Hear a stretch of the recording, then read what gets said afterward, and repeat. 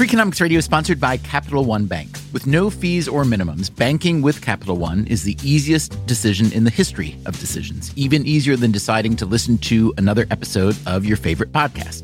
And with no overdraft fees, is it even a decision? That's banking reimagined. What's in your wallet? Terms apply. See CapitalOne.com/bank. Capital One N.A. member FDIC. Freakonomics Radio is sponsored by Mint Mobile. The best part of spring cleaning is the post-clean clarity you get. It's kind of like when you find out you've been paying a fortune for wireless when Mint Mobile has phone plans for $15 a month when you purchase a 3-month plan. All plans come with high-speed data and unlimited talk and text delivered on the nation's largest 5G network. To get this new customer offer and your new 3-month unlimited wireless plan for just $15 a month, go to mintmobile.com/freak. That's mintmobile.com/freak. Cut your wireless bill to $15 a month at mintmobile.com/freak. Upfront payment of $45 required, equivalent to $15 a month. New customers on their first 3-month plan only. Speeds are slower, above 40 gigabytes on an unlimited plan. Additional taxes, fees, and restrictions apply. See Mint Mobile for details.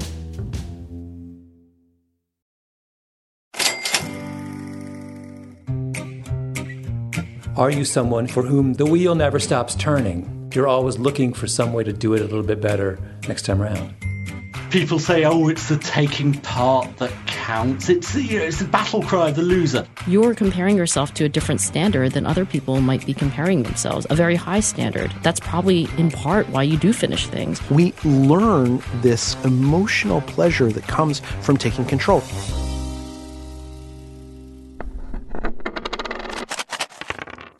It's an activity that seems to be eternal and universal. We do know that board games are just about as old as civilization itself and human beings. It's an activity that is inherently communal. They're here 4 nights a week playing this card game that's been around since I was a kid. And it's an activity in which the mere participation brings joy, regardless of outcome. Right? Losers look for joy. I look for victory. Ah, victory. Well, if that's how you feel, then this is the episode for you. How to win games and beat people. Because winning feels like this. Hot damn! Woohoo! Yeah!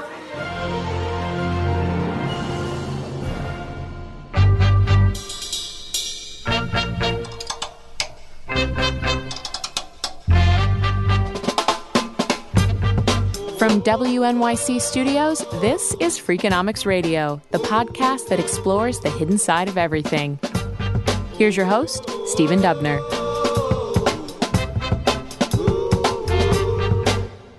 I love to play games. There, I said it. For a long time, I was afraid to admit how much I like playing games because it seems a bit childish. And as adults, we are encouraged to do away with childish things. But you know what? I've changed my mind because playing games means that you're taking part in the glorious progression of civilization. My favorite game, for instance, is backgammon. So backgammon is a great example of a game that has ancient roots, in this case, Greek. And that is Mary Pollan. I'm the author of The Monopolists, a book about the secret history of the board game Monopoly. Pollan knows the history of other games as well. Okay. So Senet goes back to Egypt. Around 3500 BC. Go and Liubo, which are Chinese games, also go back to the earliest known civilization. That goes back to Mesopotamia. Parcheesi goes back to India. Dice, Mesopotamian. Backgammon, Byzantine Greece. Checkers, ancient Egypt, and then, of course, Monopoly, 1904, and a whole bunch of other stuff in between. Game playing boomed in America. Much of the boom emanated from Massachusetts, which was home to both the Parker Brothers and Milton Bradley companies. Boston had a lot to do with it. It was a major port. It was a major shipping hub. So a lot of these games that had ancient roots were coming through via the sailors and folks on ships. In the U.S., ancient games were modernized, new ones were invented, and history itself conspired to create demand. So first of all, you have electric lighting. Now you could play games at night. Also, child labor was going out of fashion. We start seeing laws that allow for children to go to school. Just across the board, you have a rise in leisure time. Board games become part of a lifestyle that previous generations wouldn't have even conceived of. Fast forward now a few more generations. Newer games allow there's more creativity, there's more strategy. Like, the classic games are fun, but it's like Monopoly or like Chutes and Ladders. Eventually, you're just rolling a dice, something happens, and that's it. That's Martin Walker. Walker is a grad student in Knoxville, Tennessee. Today, he's visiting New York, and he's at a board game cafe in Greenwich Village called The Uncommons. With his wife, Jenny Chin, and a friend, they are playing a game called Takenoko. It is a map-building, bamboo-growing, panda-eating board game. Jenny, I will slay you. I just started this game and I will slay you. Let's see about that. We'll see. We're going to find out who's the most effective. It's not a competition and it's not really a group work thing. We're each helping to grow a farm, but we're also taking advantage of what they've built and taking it from them. It's kind of similar to Settlers of Catan. Yeah, you're building the same map, but you have your own agenda. Yeah. That's horrible. Greg May is the founder of The Uncommons. I've always loved board games, and I've always felt like there needed to be a place, a sort of home for games in New York City. So that's what he started, with a collection of nearly 1,000 board games. Camel Up to Abyss, Netrunner to Five Tribes, classics like Operation and Mousetrap, Heroes of Normandy or Merchants of Venus, almost a dozen different versions of Dominion, Star Wars, Lord of the Rings, Walking Dead. We have games for quilters, like Quilt Show, trivia games like Wits and Wagers, games like Pandemic. There's been this explosion and growth in games that weren't around when I was a kid. I've designed Bad Medicine, which is a party game where the players are all pharmaceutical companies making horrible drugs. That's Gil Hova. He is a board game designer and publisher who lives in Jersey City. I usually drop by here just to see how things are going, what people are playing, what's been selling, that sort of thing. I have a game coming out later this year called The Networks, where the players are all running television networks, starting with 3 horrible public access shows and slowly improving their network over 5 seasons. The business has been incredible. I'm almost sold out of Bad Medicine at this point, out of my entire print run, and I raised over $100,000 on Kickstarter for The Networks. That is a true fact. And Hova is not the only game designer crowdfunding his work. Kickstarter has an entire division dedicated to games. According to Luke Crane, who runs that division, last year nearly 1 million backers pledged more than $140 million to games. A lot of these, however, are video games, not old-fashioned board games. And before you get too excited about some board game renaissance, consider the sales numbers on board games versus video games. Board game and puzzle sales in the United States bring in about $1.6 billion a year. Video game sales in the U.S. total more than $23.5 billion a year. So for every dollar we spend on board games and puzzles, we spend nearly $15 on video games. Whatever the case, the instinct to play some kind of game with some kind of opponent is extraordinarily common and long-lived. Just about every civilization with dates that go way, way, way, way, way back, they were playing games. Mary Pilon again. Some of them were race games, so that's kind of what you think of, a path with little markers that you'd move, trying to get ahead of an opponent. Some of them were more strategy-based. Some mimic the world that was around them and have warfare as a theme, or religion is a huge recurring theme in early games. And often games were used by religious leaders as a way of fortune-telling, but also winners of games often had kind of a spiritual aura about them because they were able to win something that combined luck and skill. Pilon herself is a gamer. So my family has taken to playing Settlers of Catan at holidays, and it's an extremely popular game. It came out of Germany like a lot of really fantastic games do. There's many things I love about it, but it turns us into animals. It brings out the best and worst of us, including particularly the adults. At least at one Thanksgiving, there had to be a handwritten apology note. There are accusations of theft. It really gets extreme, but it's a great way for everybody to get together. some people, like I've heard some families, they get together at family gatherings and they think, this will be pleasant, we'll play a few games and we'll have a lovely evening. And I sort of find it extraordinary.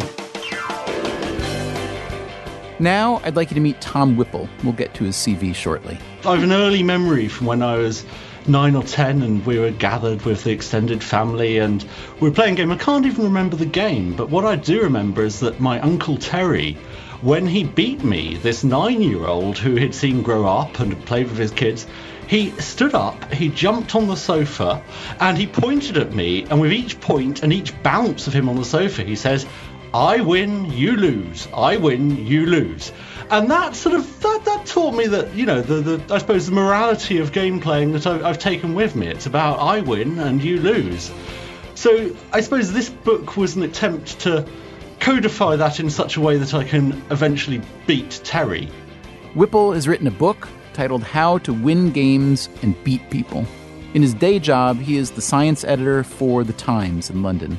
I mean, editor is a very grandiose title. There are two of us who cover science for The Times, and we try to read the major journals, Nature, Cell, Science, and see what the interesting and important science stories of the day are, and then we try to make them accessible in 600 or fewer words for the public. And are you, or have you ever been a scientist yourself?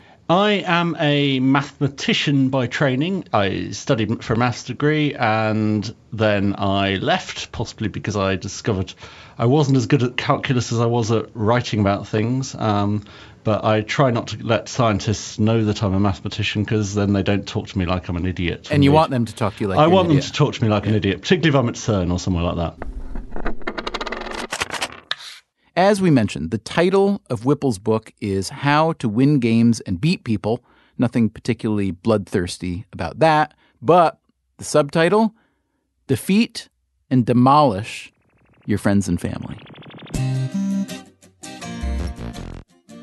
I was hoping, this is going to sound terrible, I gather if you still want to beat Terry that he's alive. I was hoping he met a grisly death after doing that to you. Terry is alive and he is aware that I'm on my way to take the advice in this book and try to get my own back, because it's been a long time coming. If you've been keeping up with Freakonomics Radio, you know this is Self-Improvement Month. We've been trying to help you become more productive, to master a skill, to increase your grit. Today, how to win any game, if not with grace necessarily, with Tom Whipple as our guide and his book as our Bible. Really, the premise for it, I suppose the elevator pitch was it's preposterously overqualified people advising on games. So I have a special forces soldier on pillow fighting, and I have a structural engineer on Jenga, and games theorists all over the place. But let me ask you, I guess, an obviously paradoxical question about your mission here.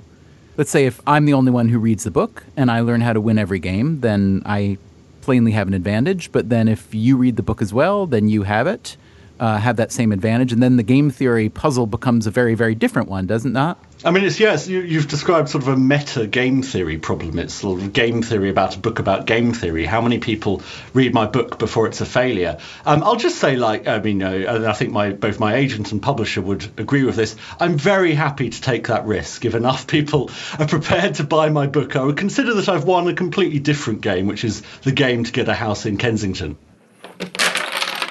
Let's take Jenga. First of all, describe why you went to a structural engineer to figure out the best way to win at the game. I spoke to a structural engineer who spent a lot of the time talking about how he likes to beat architects at Jenga, because his fundamental hypothesis was they can do all of their fancy drawings, but he can play Jenga. But actually, the most interesting person was a woman who invented it I spoke to. And she said that when she plays Jenga with people, she's often accused of cheating, because she likes to put her elbow against the tower when she's pulling out the blocks to stabilize it. And people say, you can't do this. And she says, well, look, I invented the game. There's only 3 rules. You can only use one hand.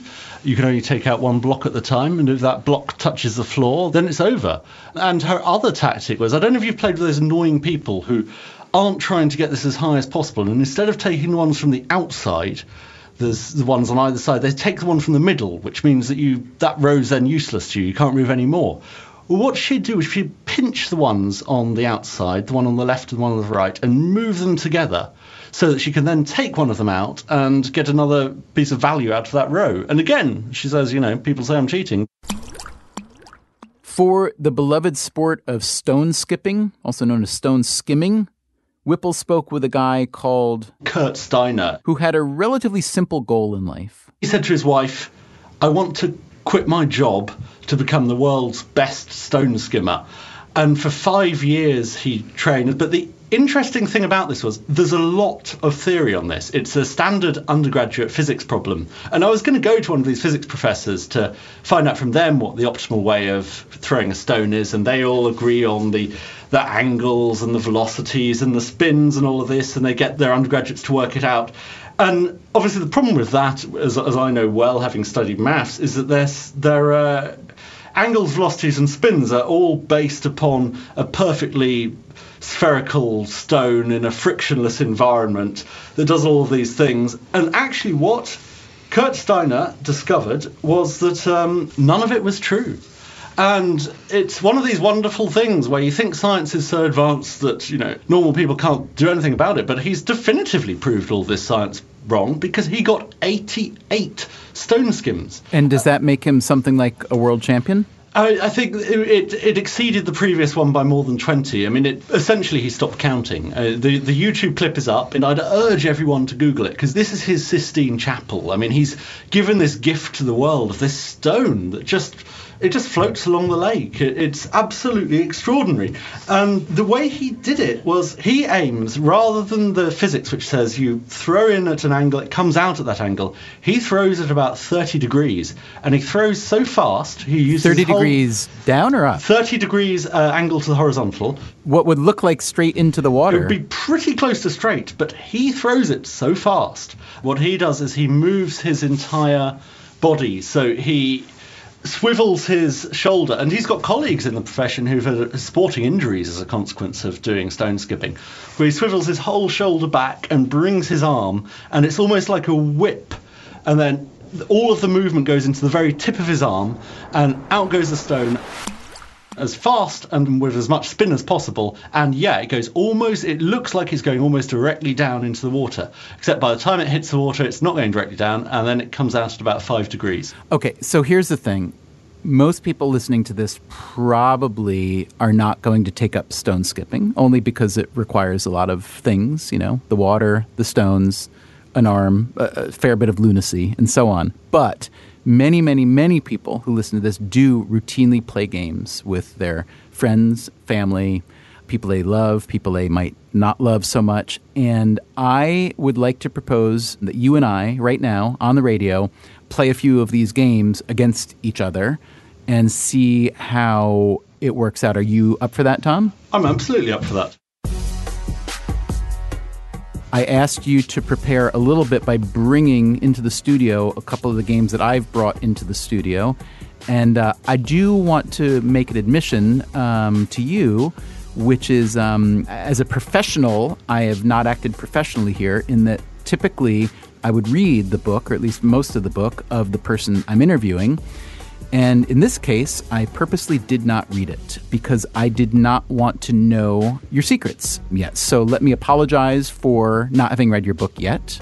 That's fine. I mean, this slightly fills me with dread because it makes it all the more embarrassing when I lose. Well, that was kind of my idea, Tom. I was thinking that if I could maybe beat you, so I thought we'd play 4 games, and I thought if I could beat you at one, where you have the optimal strategy for all 4, that a 1-3 record might make me look a little bit like a hero. As game theorists call it, I think that would be our Nash equilibrium, because if I can only lose on 1, then I'll be very happy as well. So how would you feel about 1 victory and 1 draw for me? Would that push us over into the hero category for me, or not quite? Well, if we're going to do games like rock, paper, scissors, then there's an element of chance that I can always blame. I can always say it's only going to be 60% in my favour. Already blaming with the chance. Yeah.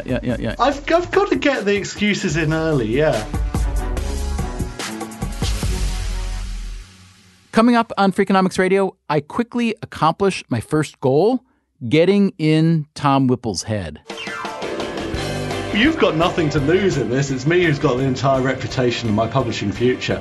But soon, he recaptures the psychological high ground. So you began that by saying, because I'm your friend, so I think you're just trying to gain my trust so that you can lie. And we have to work out some ground rules for rock, paper, scissors. It sounds like what baboons do with their bottoms, doesn't it?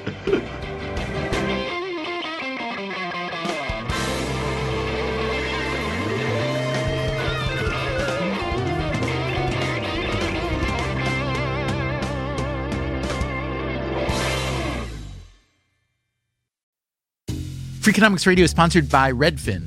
Whether you need to buy or sell a home, or you're just obsessed with looking at homes for sale, Redfin has got you covered. Redfin updates their listings every 2 minutes, and they give you personalized recommendations based on the homes you like, so you can find the home that's just right for you. With the top-rated Redfin app, you can favorite homes, share listings with others, and schedule tours even the same day with a local Redfin agent. And if you're looking to sell, Redfin agents get you the best price possible for your home. With a listing fee as low as 1%, Redfin's fees are half of what others often charge. In fact, last year, Redfin saved home sellers $127 million. No matter where you are in your real estate journey, Redfin can help. Download the Redfin app to get started today.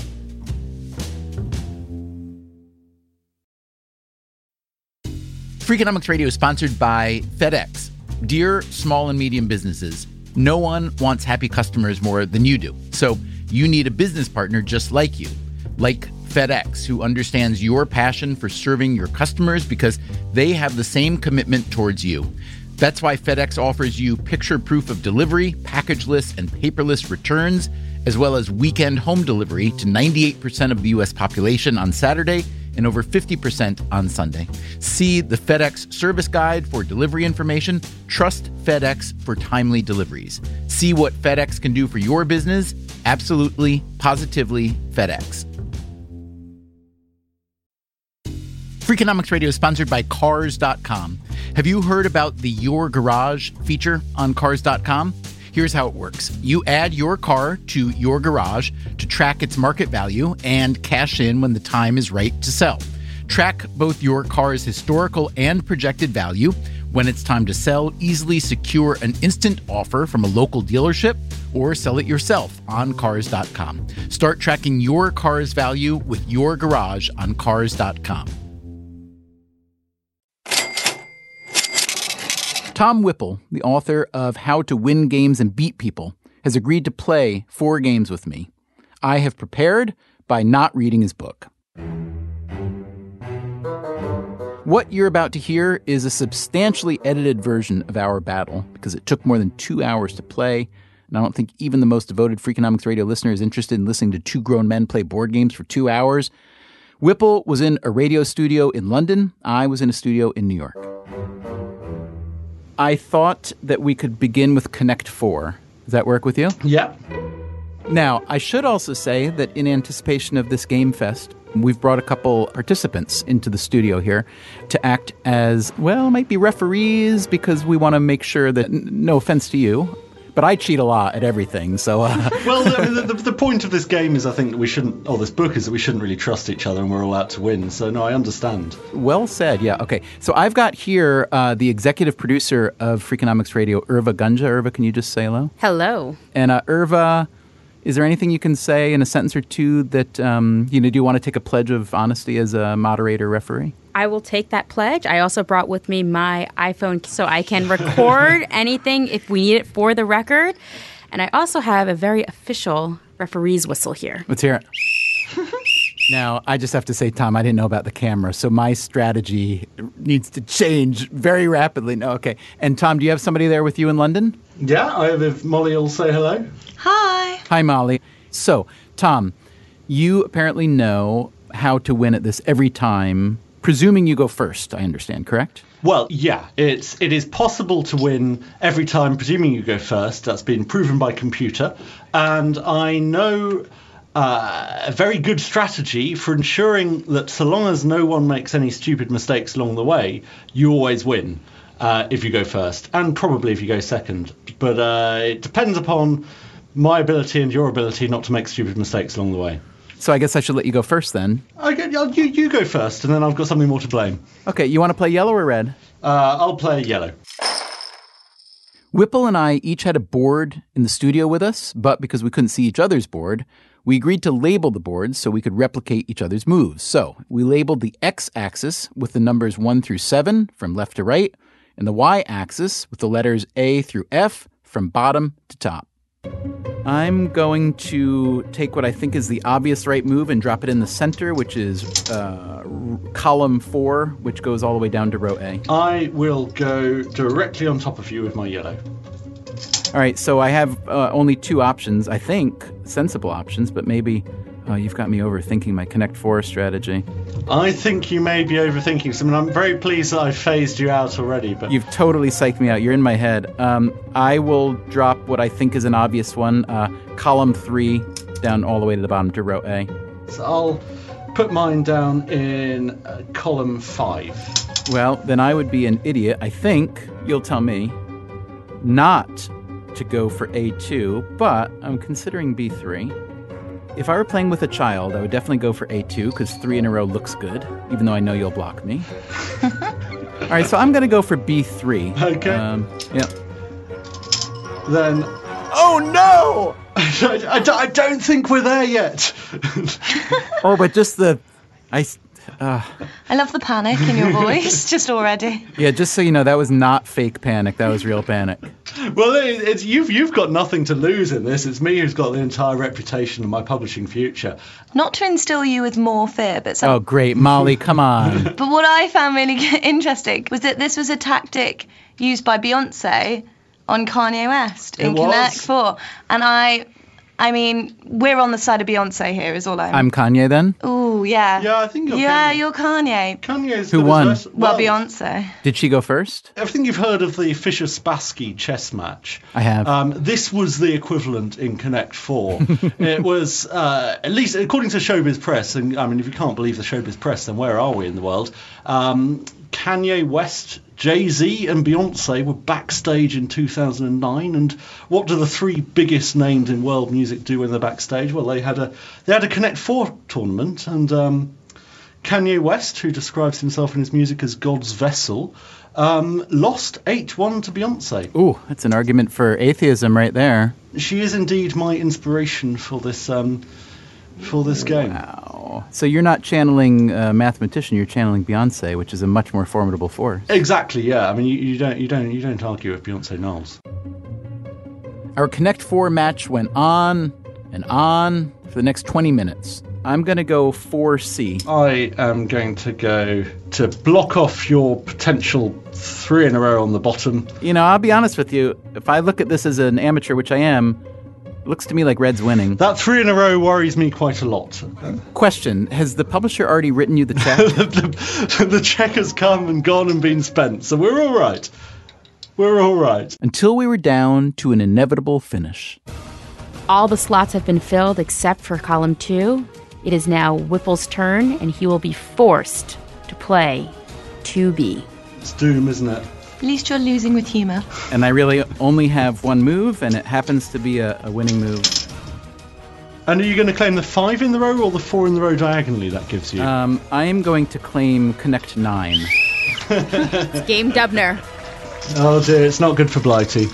Tom, plainly, I stumbled into a lucky progression there and happened to beat you. Well, that's very, very sweet for you to say I stumbled. But what I will say in my defence, in some senses, what we just had is the classic Connect 4 game. Sometimes you'll lose because someone will spot a cunning little fork, or you won't spot that someone's got 3 in a row. But often you end up filling it up, and then you are forced in the last column to make a play that you know is going to give your opponent victory. It's the German word Zugzwang. Have you come across this? I haven't. I like it, though. The Germans have a word for everything, and it's not surprising that maybe in the milieu of Central European politics they had this word, because it's a word that means being forced to do something that will guarantee your enemy victory. Oh, I zug swing every day, I have to say. I'm glad to know there's a word for it.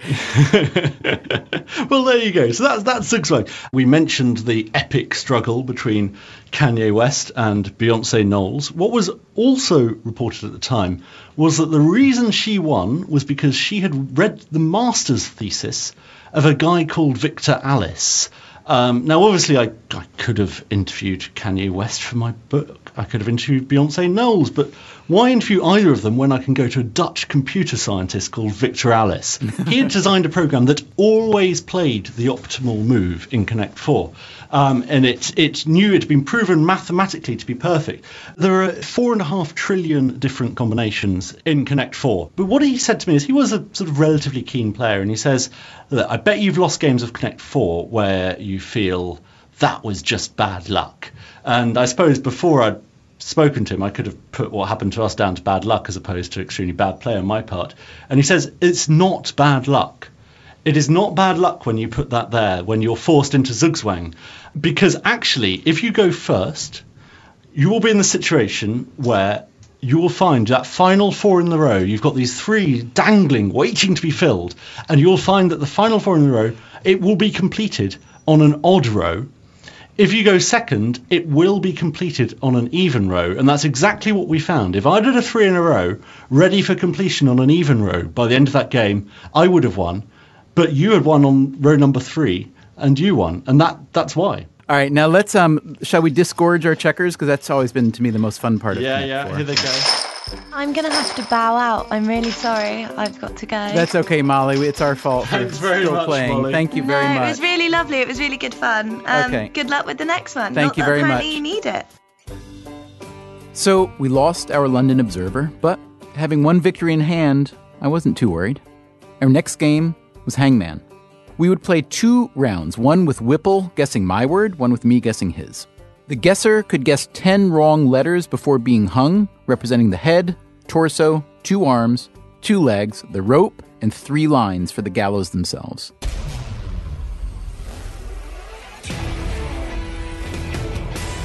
So all I need to know is how many letters. Okay, and I'll tell you there are 4 letters. Now tell me immediately, is that a good thing to go short or bad? Oh yeah, it's a very good thing to go short. All right, go for it. So, A. That is a miss. 9 guesses remain. That is a miss. I'm going to go down the vowels on this, but you don't always. So I'm going to go E. That is a miss. 8 guesses remain. Oh, you have done something with a Y or something, haven't you? Or have I? Exactly. Well, I can do nothing but stick to my strategy, so I'm going to go for an O. That is a hit.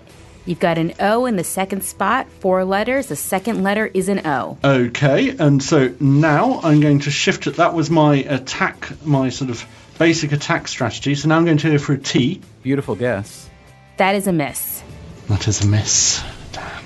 7 guesses remain. 7 guesses remain. We don't even have the gallows built yet, but soon we get to your body. I'm going to go for an S. It's a negatory, Batman. The gallows are complete. The gallows are complete. Oh, God, so you're marching me towards my doom. I am going to go for an R. Another miss. 5 guesses remain.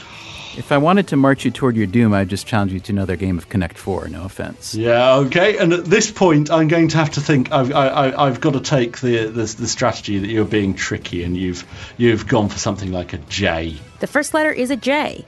So you have a J, the second letter is an O, and 2 blanks. 5 guesses left. Well, I am going to go for... That's a good question. See, now I'm looking at what words actually work. I can't imagine there are that many 4-letter words starting with J-O, right? Well, this is completely sort of... So I'm thinking jowl. And that's game Whipple. Beautifully done. Tom Whipple. Oh, you're just overpraising after the Connect 4 disaster. I'm not. I'm really impressed. Jowl, I thought it was a good word. Jowl is a really good word. Oh, and you emerged with everything but your head intact, which is something. So that was really well done. So you just proved that from the guesser's perspective, you had a strategy that happened to work beautifully there. Could I learn that strategy as well pretty quickly? Quite boringly, there's a table in my book which got the first letter on the board. The strategy for this, I should say, I spoke to Nick Berry, who's a data scientist at Facebook who looks into these things in his spare time. And what he said to me was, Tom, I bet you think you're good at Hangman. You're not. And then he said, people who think they're good at Hangman, the more naive ones, what they guess first is the vowels, which is indeed what I used to do. So I was at the lowest level of sophistication on his strategy. And then he said, if you get a bit more sophisticated, you learn about letter frequency analysis. It actually started in Baghdad in the 9th century. There was a guy who went through the Quran and wrote down, a guy called Al-Kindi, he wrote down the frequency that every single letter popped up. And he didn't just do this for fun. He did it because cryptography at the time was almost always based on letter substitution. So, for instance, you'd change the word cat you'd add 1 to each letter. So you'd change the word cat to DBU, and then you'd send your letter. And he realized that if he knew that a particular letter popped up more and he had a big enough corpus of data to decode, he could begin to work out which letters were which. So he blew apart cryptography by doing this. So from that, we have the basic letter frequency in the English language. And he said, well, I bet you think this makes you sophisticated. And then he said, well, actually, it's not. Because if you think about it, in Hangman, what you've got is a lot of words you'd never use. A lot of the most common words. You'd never use the word a in Hangman. You'd never use the word and or of or the. I mean, if you play Hangman with someone who puts down the word the, then that really is the time to reconsider your friendships. And so then he produced a different letter frequency of the words in the English language, excluding those. So previously it was ETAOIN. And if you get rid of those words, you're left with ES for sugar, IARN. So that's the optimal kind of first guessing streak, yes? No, because then he said, you've forgotten about the amount of information you've been given. I've just been told that this is a 4-letter word.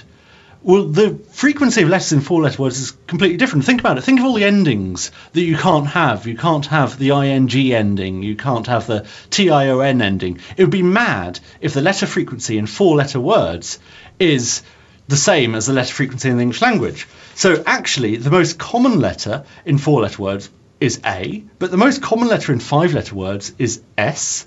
It's E in 6-letter words, and it's I in 13-letter words. Once you land the first letter, then you reassess the kind of word that you're thinking about, or no? Well, yeah, so his whole principle behind this, which I certainly subscribe to, is the really key thing is to get that first letter.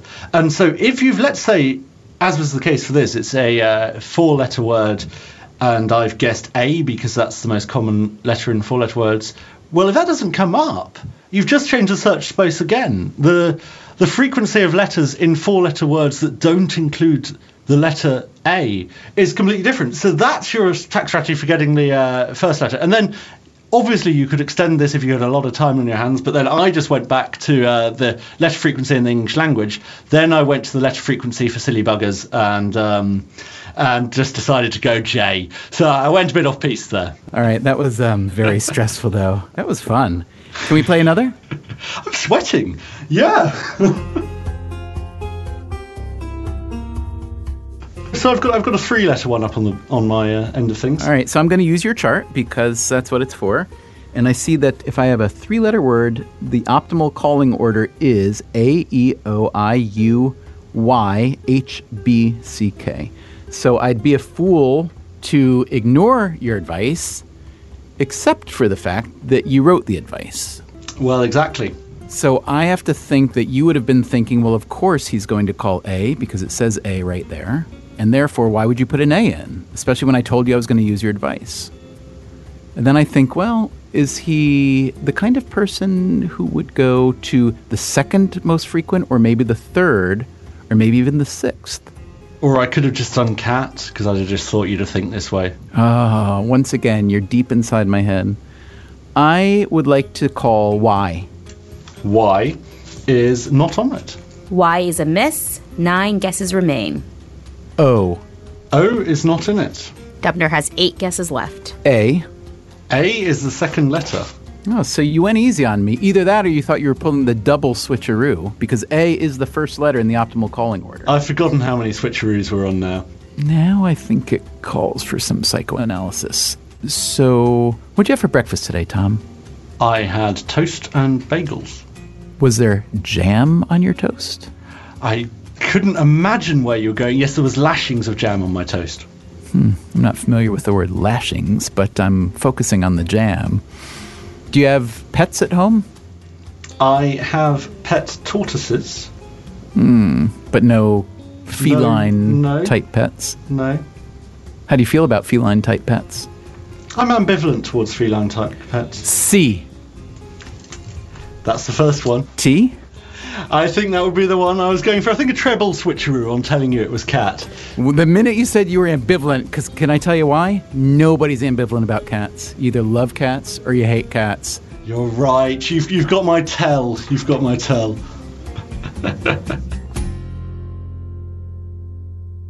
So, Hangman ended in a draw. He won his round, I won mine, which meant I'd already achieved my goal of 1 victory and 1 draw in 4 games against the game expert, meaning I could afford to lose the last 2 games, which was fortunate because, well, here we go. How about we play Battleship? Let's do Battleship.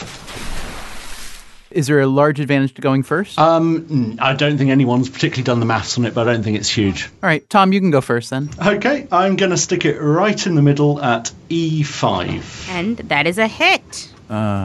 Congratulations. Thank you very much. So I know that you like to go in the middle as an aggressor, but obviously you know that as an aggressor it's a good idea to go in the middle, so maybe you wouldn't have put a ship there. On the other hand, you know that I did not know that E5, and you gave me cat for Hangman.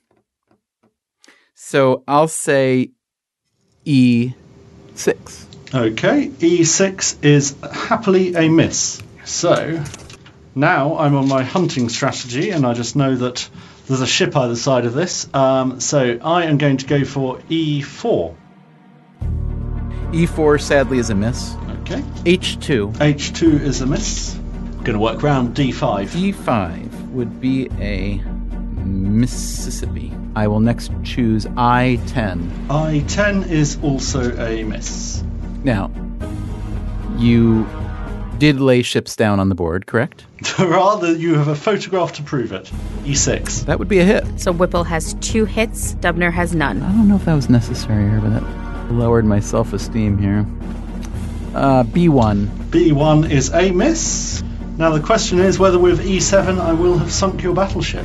Hit. Oh, it's a big one. That's 3 hits, no ship sunk. A8. A8 is, I'm sorry to say, a miss. Not that sorry. I'm not that sorry at all. Delighted. Okay, E8. Hit and sunk.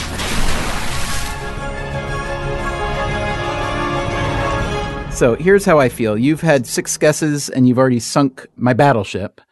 And I've had 5 guesses and I don't have a single hit. But I'm going to tell you, I don't feel that badly yet because finding the big ships is easier than finding the small ships. So I'm going to take some solace in that. Yeah. Is that a false sense of solace? Oh, no, I think that's completely fair enough. It feels more, it feels like a great victory when you sink the aircraft carrier, but in sort of, well, as in almost every way, this is not analogous to naval warfare. There's not a single way in which this relates to real battleships. J3. J3 is a miss. H7. H7 would be a miss. Okay. Tom, close your ears for a minute.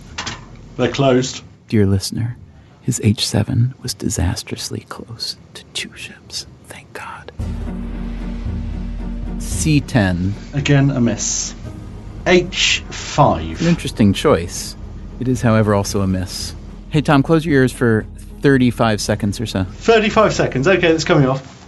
Dear listener, that was unbelievably close. Again, thank God. Hey, Tom? Yeah?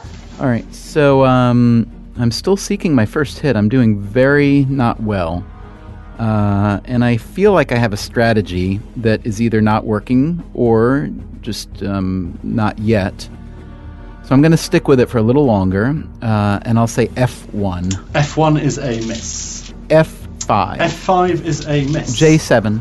J7 is a miss. So I've got to wonder now. I've really scattered the board. 1, 2, 3, 4, 5, 6, 7, 8, 9, 10 scattered guesses and not a single hit. And I can't remember ever playing 10 single first guesses and not a single hit. So I've got to think that maybe rather than scattering, you're maybe clustering. And there's a quadrant that I just haven't wandered into where I'll find the mother lode.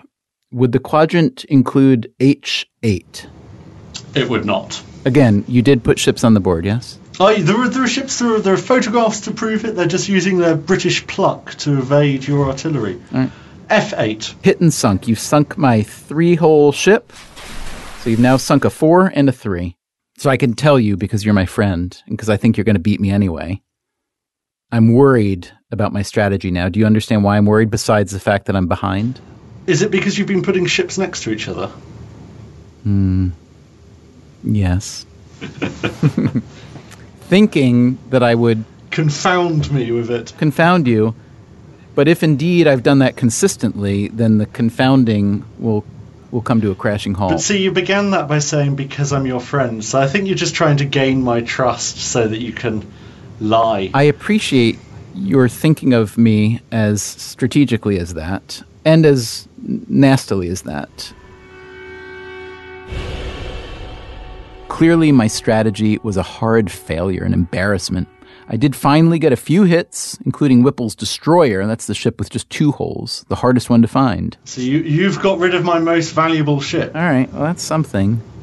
So people who play this competitively, which are vanishingly few, would not generally put many ships on the outside of the board. Why is that? Well, because if you think about the hunt strategy, so once you've targeted it, once you've hit someone's ship, you then have to look at the 4 squares either side of that hit to see which way the ship's going, to see if it's going up, down, left, right. If you've got it on the edge of the board, you've immediately put it in a situation.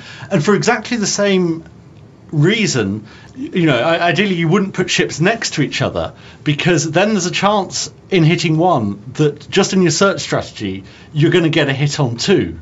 Now, because that's a strategy, obviously you then have to mitigate it, which is why I put one of mine on the edge of the board, because if people know that it's bad to them on the edge of the board, then it's sometimes you want to mess around with them and put some on the edge of the board. So it sounds as though you're saying that your planting strategy, your setting up ship strategy, is to place them what seems to be randomly. Yeah. While avoiding the edges. Semi-randomly, avoiding the edges, avoiding putting them together, but occasionally putting them together and putting them on the edges, if that doesn't sound too ludicrous. Yeah, no, that makes sense. That's a kind of, an 80-20-ish kind of rule. Okay.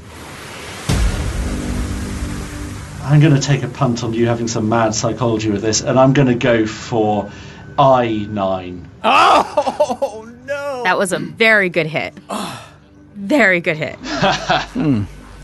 Tom Whipple. Excellent. Well, you've won. Well, we're not there yet. Yeah. No, I can't, because mathematically... No, I've won. You're right. Yeah, I've won. All right, let me try to at least find your battleship, because that is the name of the game. So I will call it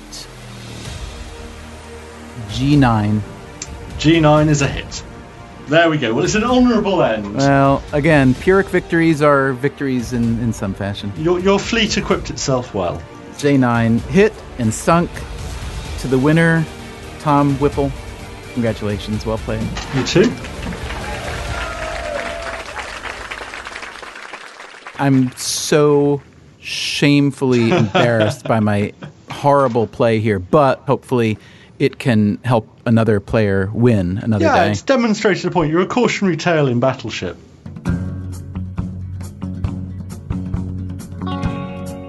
It was time for our final game of the day. Rock, paper, scissors. We agreed to play best of 9 throws. We used to say rock, paper, scissors says shoot. That's our rhythm, but tell me what you do. I normally do 1, 2, 3, and then present. You don't say shoot, though. Very pacifist version of rock, paper, scissors. 1, 2, 3, present. It sounds like what baboons do with their bottoms, doesn't it? So you're running the show here, so we'll say 1, 2, 3, present is what we're going to say? Yeah. All right, and we'll say it the same. Are you ready to play then? Okay, let's do it. Okay, so let me just say something before we go. On the first throw, I'm throwing rock, okay? Ready? Okay, let's do it. 1, 2, 3, present. Paper. Rock. A win for Tom. Win for Tom, and I told the truth. Yeah, okay. 1, 2, 3, present. Paper. Scissors. Scissors cuts paper. That is a win for Steven. 1, 2, 3, present. Rock. Scissors. Rock crushes scissors, and that is a win for Tom. So that is 2-1 Tom. 1, 2, 3, present. Paper. Scissors. Scissors cuts paper. That is a win for Dubner. So it's 2-all. 2-all. 1, 2, 3, present. Rock. Scissors. Rock crushes scissors. That is a takeaway for Whipple. That is 3-2 Whipple. You may have noticed by now that I've employed 4 scissors consecutively. I have, and I think you flagging it up means that I'm definitely going to do rock next time. It's what I call the super seamstress. A seamstress, I understand, is 3 scissors in a row, but the super seamstress, I think I may have invented the super seamstress, I'm not sure. I think that's accepted in sort of competition play as a... Is that right? Yeah. I know there are many names for these patterns, yeah. So let's see what we've got. Ready? 1, 2, 3, present. Rock. Scissors. Okay, rock crushes scissors. That is a win for Whipple. It is now 4-2. 1, 2, 3, present. Paper. Rock. Paper covers rock. That is a win for Whipple. It is 5-2 Whipple. 1, 2, 3, present. Scissors. Rock. Rock crushes scissors. That is a win for Dubner. It is 5-3 Whipple. 1, 2, 3, present. Paper. Paper. That's a draw. That's a draw. 1, 2, 3, present. Paper. Paper. That's a draw. 1, 2, 3, present. Paper. Rock. Well done. That was a beautiful. That was really tense. That was just good for the game. Very well done. Very well done. So now that we've heard me get crushed by you, the master, give us your masterful advice on rock, paper, scissors. So the first thing to say about rock, paper, scissors is there shouldn't be a strategy. You know, the optimal strategy is everyone plays randomly and you're equally likely to win or equally likely to lose, which makes it a fantastic psychology problem because humans are incapable of being random. The reason I don't know what to do is there was a bunch of Chinese researchers who decided that they were going to find themselves a phenomenally indulgent grant awarding body, and they were going to get 300 students to play 360 games of rock, paper, scissors, and then they were going to look for strategies or look for ticks, the non-randomness that could be exploited. And the ones they found is sort of almost embarrassingly as an insight into how the human brain works. So if you lose, if, say, my rock beats your scissors, then you'll think, right, I need to make these scissors more powerful. I'm going to go to a more powerful thing, so I'm going to go to rock. So if you lose, then I have to think next time, if you lost on scissors, you're going to play rock, so I need to shift up to paper. And if you win, then you think, well, that went well. I think I'll stick with that one. And so if you won on rock, then you would be likely to stay on rock. And so I should go on paper. It's giving you an edge. I mean, I don't think it's, there's a huge element of chance, and I can't say it would have actually made the difference in our game as opposed to being chance. But it gives you just that small edge in a game that's meant to be a purely random game of chance. So I assume that according to your master strategy, that my subversion strategy of throwing, let's say, 5 scissors in a row to create the appearance of basically lunacy is a bad strategy. Well, I was just sticking with that particular strategy, so I wasn't particularly noticing. The only thing I would say is when we drew, I went with a different strategy, which is I went paper, because scissors, contrary to what you were doing, are actually they're the least used statistically of all of them. Scissors are the least. I assume that rock is the most? Yeah, they use scissors. The other two, paper and rock, are pretty equal, but scissors are 29.6% of the time when they've been analysed. So, Tom, you have crushed me at rock, paper, scissors. You beat me soundly at Battleship. We hung each other once in Hangman, and I got lucky on Connect 4. So here's my question for you. Having become master, or at least a surrogate master for the proper masters of all these games, and having written this book about how to win games and beat people, is there any element of joy that's diluted when you win by knowing the optimal way. It's not cheating, but it's kind of a different version of gaining an advantage over someone else. I think joy is the wrong paradigm for this. Joy is the sort of thing that people say, oh, it's the taking part that counts. It's the battle cry of the loser. Losers look for joy. I look for victory. And that's what I've got, and then I'll go and live my cold, shallow life, but I'll have won. And, who's the real loser?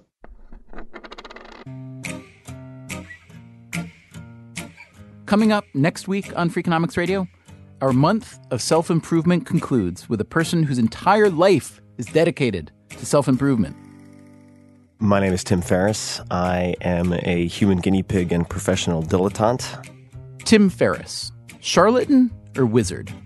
The man behind the 4-Hour Workweek and other 4-hour books tells us everything he knows about self-improvement. Good way to trap your monkey mind on paper so it doesn't distract you and sabotage you for the rest of the day. And his obsessions. It's one of these fixations that I've not been able to get rid of. You are a weird dude.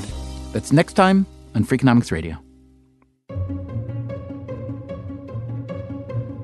Freakonomics Radio is produced by WNYC Studios and Dubner Productions. This episode was produced by Irva Gunja. Our staff also includes Jay Cowett, Merritt Jacob, Christopher Worth, Greg Rozalski, Kasia Mihailovich, Allison Hockenberry, and Caroline English. Thanks also to Molly Fleming for being our London-based referee. You can subscribe to this podcast on iTunes or wherever you get your podcasts. And please come visit Freakonomics.com, where you can find our entire podcast archive, as well as a complete transcript of every episode, along with music credits and lots of extras. Thanks for listening.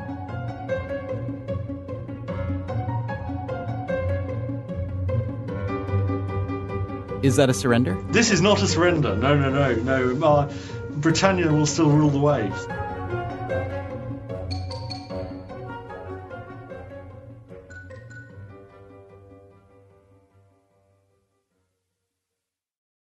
Who doesn't love a classic chocolate chip cookie? Famous Amos has been making them since the 70s, 1975 to be exact. With semi-sweet chocolate chips and a satisfying crunch, it's everything classic in one bite-sized cookie, and fans couldn't get enough. That's right. You'll find our original recipe, the one you know and love, in every bag of Famous Amos original chocolate chip cookies. Find Famous Amos anywhere you buy your favorite snacks. For years, I just dreaded going to the dentist. But at Advanced Dentistry, I don't have to. First and foremost, they want you to feel comfortable when you walk in. Like, you'll feel it. Whereas in the past, I might have gone into the dentist and thinking, I might feel some pain at some point. But with IV sedation, it can be something that you don't dread. If you've been avoiding the dentist because of fear, worry, or just not wanting to be judged, you're not alone. Visit NoFearDentist.com to learn how IV sedation can change your life. Ready for an amazing deal? BreezeLine's fiber-powered internet, starting at $19.99 per month, offers the reliability you deserve and security you can trust. Whether you're streaming, gaming, or working from home, we've got all your needs covered with speeds up to 1 gig and our 2-year price lock guarantee. This deal gets even better with 2 free months of internet, free equipment, and free Wi-Fi your way to protect against cyber threats. Act now. Terms and conditions apply. Offer expires July 8th, 2024. Learn more at BreezeLine.com.